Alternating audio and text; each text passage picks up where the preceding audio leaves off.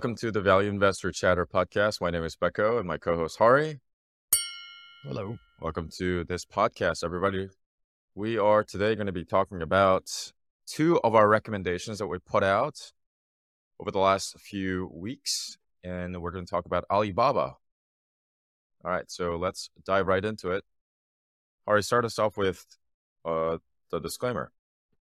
This is the Value Investor Chatter podcast. We are the podcast that is about education and understanding how investing works. We are not financial advisors and we don't know your specific tax situation, so please consult with the appropriate advisor before making any financial decisions. So in this podcast, we're going to talk about two different companies that we put out as part of our recommendation for Value Investor Gold members. And then we're going to, as I talked about earlier, we're going to talk about this company, Alibaba. So on the Value Investor membership, really quickly, so for those of you who don't know, we have this Value Investor community where you get access to our own stock recommendations. These are our own, Hari and I, our personal picks, as well as a place to discuss them. And then we have a monthly meetup where we talk about companies that we put out there, as well as any questions that you guys might have about anything related to investing. So if you're not part of the member, please consider joining us.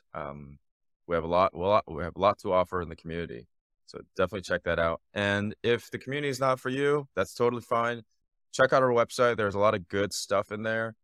There's a free Value Investor database where we scrape SEC filings so that you don't have to look through 10Ks.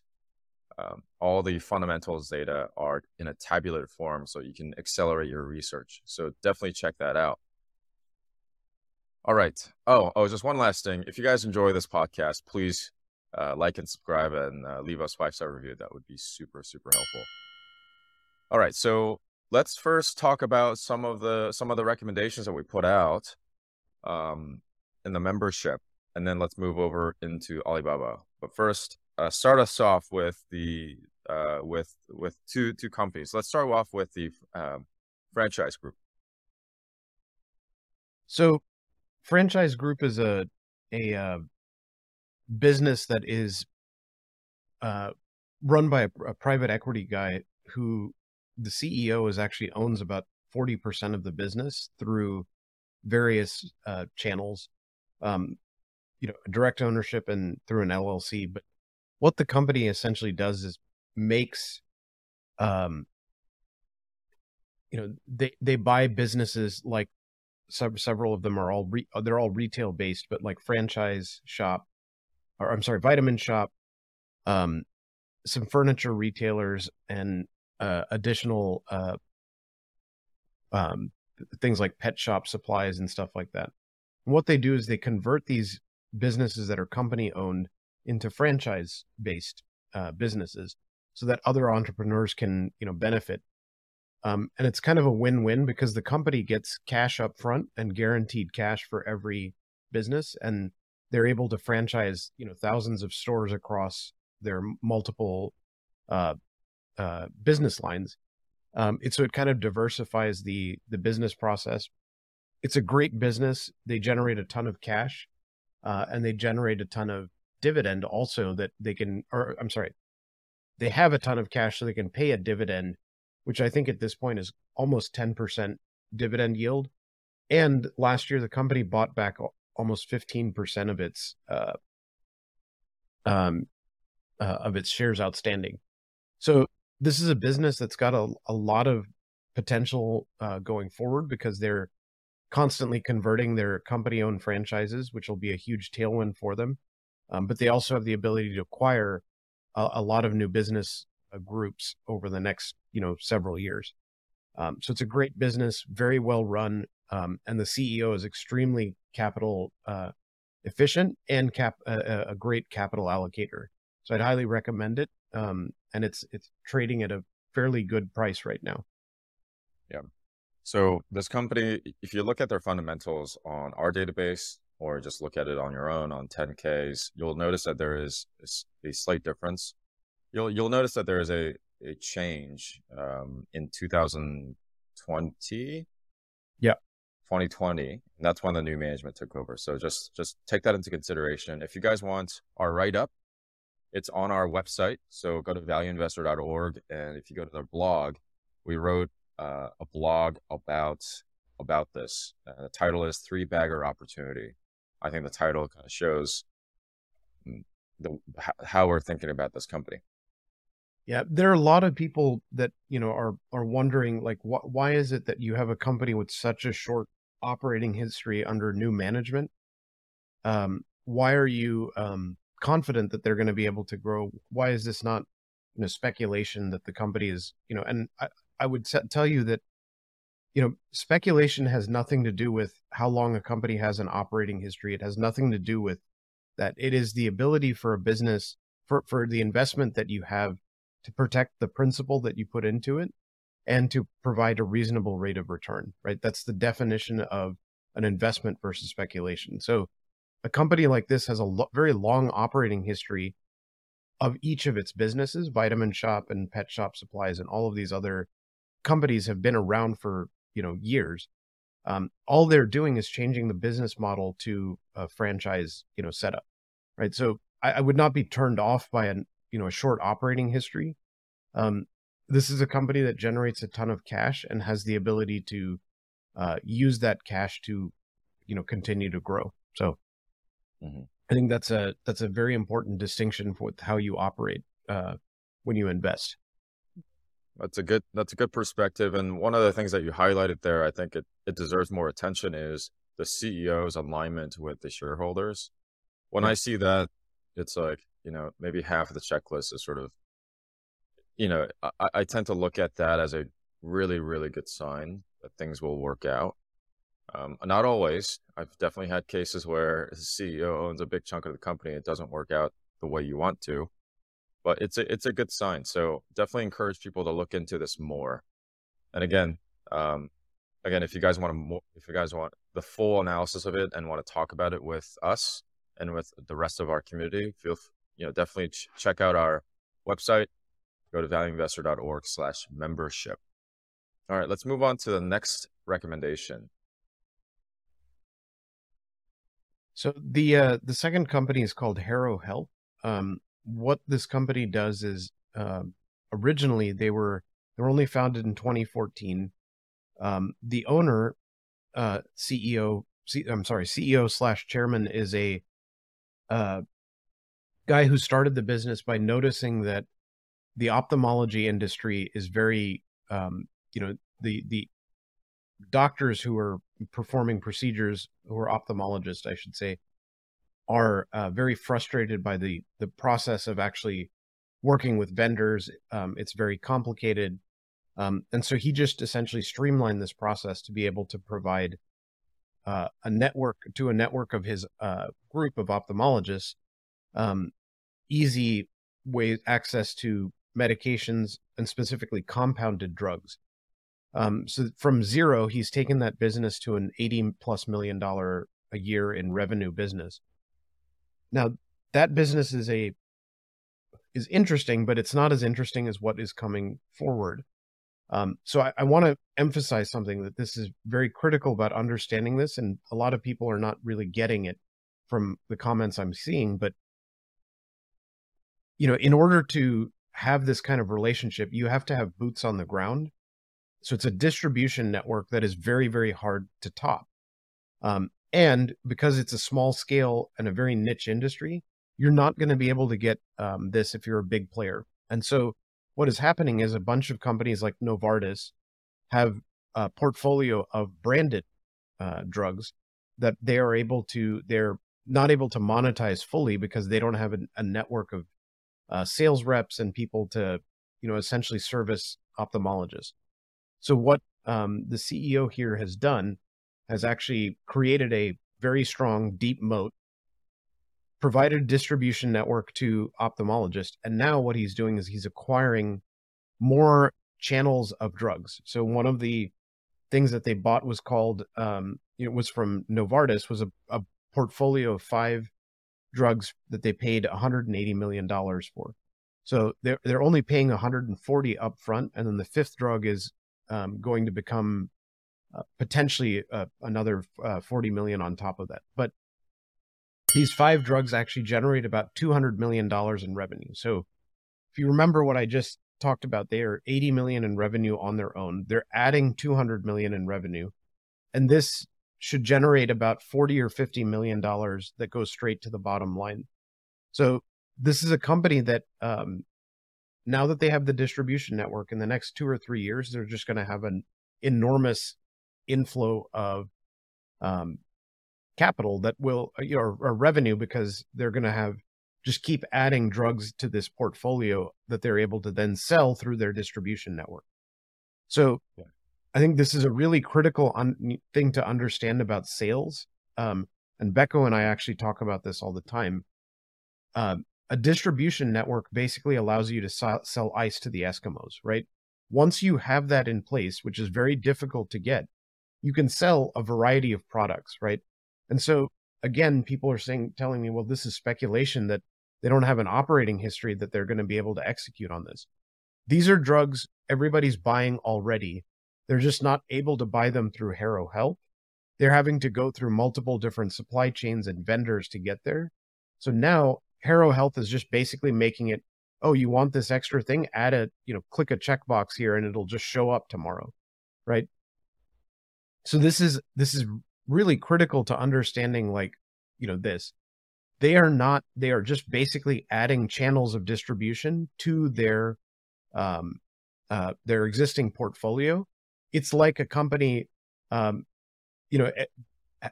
an exclusive ability to sell an iPhone is essentially what this is, right? Because these drugs are branded medications that are sold under a specific, company label. You can't, there's a patent protection and other things that come with this. So by being able to get this license, they're able to go and, distribute this through their exclusive channel. And this should mean a huge, windfall for them going forward. And even if they execute just half as well, it's still going to make them a ton of money. I think the part about the distribution, I think deserves a lot of attention. Like you and I always talk about, distribution game is perhaps more important, and perhaps in this case, in the medical space and the healthcare space, distribution is the king. And the fact that they have the distribution already laid, I mean, this is the playbook for a lot of companies out there, right? The reason why Microsoft is so successful is because they have that distribution that they have cultivated over many, many decades. They can add a bunch of stuff and bundle it and just sell it through their distribution network. In fact, if you think about like Shark Tank, just as an analogy, Shark Tank, all the sharks, right? The people that go out there and buy these companies, the way that they're thinking about these companies that they're presented to them is, can I attach this product to my existing distribution network? That's how they're thinking about it.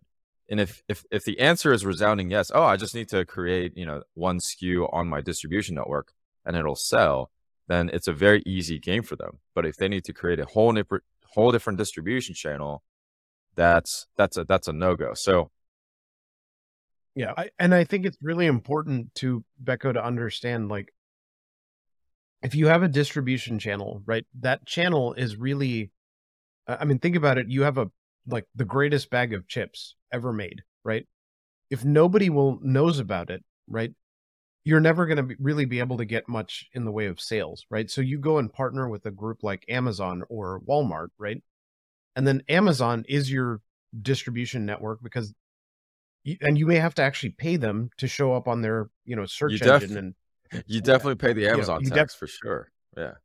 Yeah. Right. And that's how you show up, right? So you can build your separate distribution network, but what happens is there's a lot of companies that don't have the ability to, or the capital to go build out their own network. So they go to the Walmarts and the Amazons of the world, the grocery store chains, et cetera, whatever it is, whatever product you're doing, to sell through that thing, through that channel, right? So it's a really critical part of this. Is this guy has built a niche distribution network to doctors who trust this guy, his recommendations.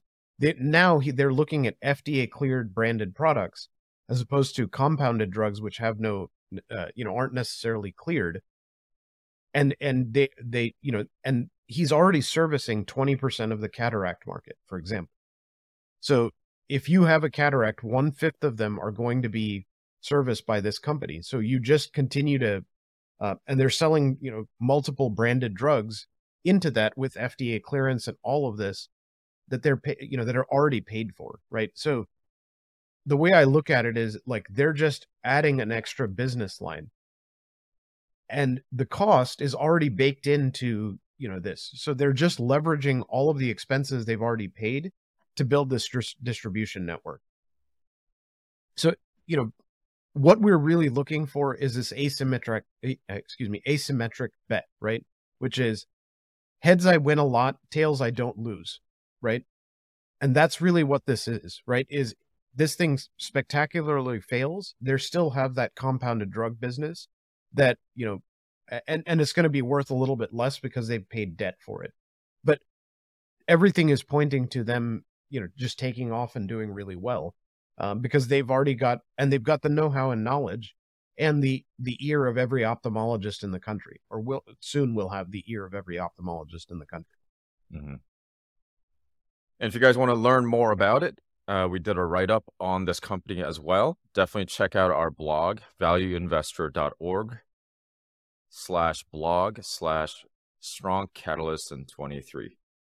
Definitely go check it out. And if you do join us, you could also join us every month for a meetup, and you can talk about these companies. Or if you have questions, you can email us. But you'll have to sign up to be able to do all of that. Yeah. There'll Hari mentioned there are some comments on this company. The comments are on the membership. So for every recommendations that we put out there, we create a separate channel for every recommendations, and this is where we can debate it out and talk about it. So if you guys want to talk about them, talk about some of these companies and more, definitely check us out at valueinvestor.org. All right, now let's move over to Alibaba. So what's happening with Alibaba? What's the headline right now, Hari? So for 2022, in 2020, Alibaba's founder Jack Ma kind of disappeared from the public. And there's a lot of speculation. He had made some comments that were appeared critical of the Chinese government about Ant Financial, which is one of Alibaba's product lines that was trying to go public in a dual listing. And what ended up happening was he kind of disappeared, right? And so people were like, is this guy kind of disappeared? Yes. Is he like 6 feet under the ground, or or what? But so anyway, Jack Ma now pops up again. So I guess they dug up his corpse, and they're weekending at Bernie's him right now. But I think what's really going on is China is getting pummeled right now. Their economy is just getting destroyed because the last 3 years they've had really hard lockdowns, and they've only recently eased that up. So far longer than anybody else, they've their zero COVID policy has taken them nowhere. And so they're looking at their tech sector to kind of come back so that they can keep economic growth going forward, right? And you got to remember, China has had a lot of real estate. Most of their wealth is trapped in real estate, so they need to diversify their economy in order to keep growing. So what they've done is they've made a big announcement that should unlock shareholder value, which is they're going to split Alibaba into 6 different companies, 6 different operating businesses that will allow them to, be more nimble and grow in the marketplace. Yeah. I think one of the things that that we have to think about here is what are some of the headwinds that China is facing right now. And I'm going to do a quick plug here. I love this guy, and if you guys haven't listened to him, definitely check him out. Pierre Zian. He wrote a book about this The End of the World is Just the Beginning. Amazing book. It talks about some of the headwinds that China is facing, specifically China. And one of the big ones is population collapse. And there are whole sorts of other things that come from it. Um, yeah, that's it. He's a geopolitical strategist, and he talks about China as he claims that this decade is the last decade for China, and I think the Chinese Communist Party is feeling some of the pain right now, and I wonder what this means for the tech sector at China, right? So we got big players like Alibaba, Tencent, and let's specifically zoom in on Alibaba. It's gonna be split into six different companies. What does that mean for the shareholders? I know you were a shareholder, Hari, or you were or you weren't. Yeah. I am no longer, but I have been for a long time because one of my biggest problems was it had seemed certainly that Alibaba had lost favor with the Chinese government. Chinese government was concerned that Alibaba had grown too big, and so they kind of slapped Alibaba around for a little bit to show their put their weight behind it. And what ended up happening is I kind of lost like I think Alibaba's a great business, very high return on capital. But because they were limiting its ability to grow, that I had no good way of taking my capital out of that business. Yeah, I mean, I think this was the risk that you had considered before, which is that you're investing in a Chinese company and you're effectively investing in a proxy of the Chinese Communist Party, and that comes with a lot Yep. of risk there. And I think that's what you noticed with China, with Alibaba, and then some other companies that you considered investing in and did invest in. I think that there's a risk associated with that. So what does that? Right. Let's go back to what does that mean for the share price? What does that mean for the investors right now that are U.S. Well, based or just in the West generally who invested in Alibaba? so I think, there's a lot of people are very bullish on the stock because the stock price had gotten down to fairly ridiculously, ridiculous levels. And this led to a huge bump in the share price. And I mean, I think even Charlie Munger had kind of dumped the stock after having been Yeah, very positive about it. Um, but I think here's where I think it's going to be very interesting. Alibaba's retail business had kind of plateaued. Now, I think that could potentially come back to, high single digit, growth. Um, but I think the real driver for them has been just like Amazon had been their data center business. And so their cloud hosting business would be independent in this reorganization from Alibaba's main entity, or I'm sorry, the retail business. Um, and I think what'll end up happening is that business is going to grow like crazy. And it's going to have like 10 or 15 years of like 20+% growth because I think there are a lot of companies in China that are going to move to the cloud, just like they're moving to the cloud in the US. And so I think the end result of all of that is if you owned Alibaba shares, you're going to get shares in the six new entities. And what this will do is get the data center business basically I think for a very discounted price. Then I think you'd have to look at the other four businesses outside of retail and the data center to see, because I think there's some of them that are much smaller entities in this, entire space that I don't know have the same level of value, but I think the data center one is the one everybody wants. hmm yeah. The Amazons of the world, the cloud vendors of the world. I think Alibaba Cloud is right there with perhaps they are bigger than GCP and Azure, and I think they're right up there with AWS in terms of Yep. the volume. So definitely something to watch out for. Uh, but for me, I'll just express my personal opinion on this. I think the nebulousness with the Chinese government prevents me from touching this, even though I think that AWS like AWS, Alibaba Cloud will grow. It's just something that it just provides a level of uncertainty that I don't feel comfortable dealing with. And this comes from personal experience investing in a Chinese company. You and I both did together. It's just something that I would like to not have to worry about again. So that's my take on it. I think there is some bullishness here with the spinoff. Yeah, what do you think? Yeah, I mean, I think there is, if, one of the most important things about an investment is to be able to see the entire landscape and then pick the investments that are going to be the most successful, right?